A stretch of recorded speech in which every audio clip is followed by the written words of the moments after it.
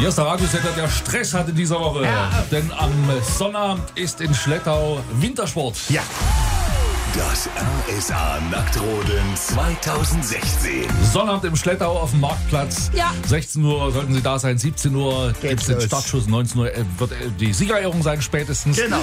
Und unser rasender Nacktrodelreporter Markus Poschi-Poschlott residiert schon in Schlettau und stellt jeden Tag Sehenswürdigkeiten der Stadt vor. Natürlich. Dieser wunderschönen Metropole des Erzgebirges. Ja. Und warum auch eine Büffelherde dazugehört, das erfahren Sie nur, wenn Sie jetzt dranbleiben. Ich hoffe, die Leitung steht. Markus, du hast das Wort.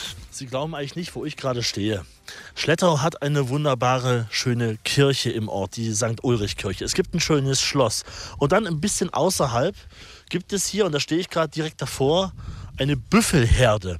Hätte ich jetzt hier gar nicht vermutet. Bei mir ist die Familie Breuer, die das Ganze mitleitet, der Senior- und der Juniorchef. Hallo, erstmal Glück auf. Klick auf. Wie kamen Sie denn auf die Idee, hier eine Büffelherde anzusiedeln? Ein Kollege hatte eine Büffelherde aus Rumänien eingeführt und da durfte durch seinen Gesundheitsstatus mit seinen Tieren durfte der nicht in seinen Bestand reinnehmen. Und seitdem gibt es hier Büffel. Seit wann ist das? Seit 1999. So, und ich stehe hier mit einer roten Jacke. Die Tiere gucken mich ein bisschen an. Ich habe offen gestanden ein bisschen Respekt davor. Es ist zwar ein Gitter hier in der Mitte zwischen uns, aber trotzdem. Muss ich Angst haben hier? Angst muss man hinter dem Gitter nicht haben. Okay. Wenn ich auf der anderen Seite stehen würde, wäre es was anderes, oder? Ja, wäre es was anderes. Okay, wir feiern ja unser Nacktrode-Event. Ja. Wir haben gehört, dass es auch irgendwas mit Büffeln geben soll, und zwar zum Essen. Ja. Können Sie schon was verraten? Oder der Juniorchef? Ja, also wir bieten Büffelbratwurst an. Das ist hier eine ganz besondere Delikatesse von uns. Und wir wollen Spanferkel am Spieß noch mitgrillen. Auch noch dazu. Büffelbratwurst, was macht's besonders?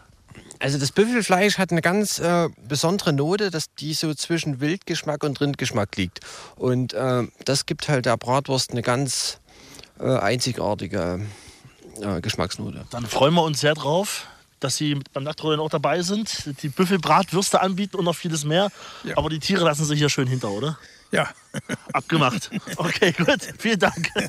Danke, super Poschi, der rasende Nacktrodelreporter zu kulinarischen Spezialitäten für den Sonnabend. Da gerät der Wintersport ein bisschen in den Hintergrund. Find ich auch. Das R.SA Nacktrodeln 2016. Bahne frei, Nackedei.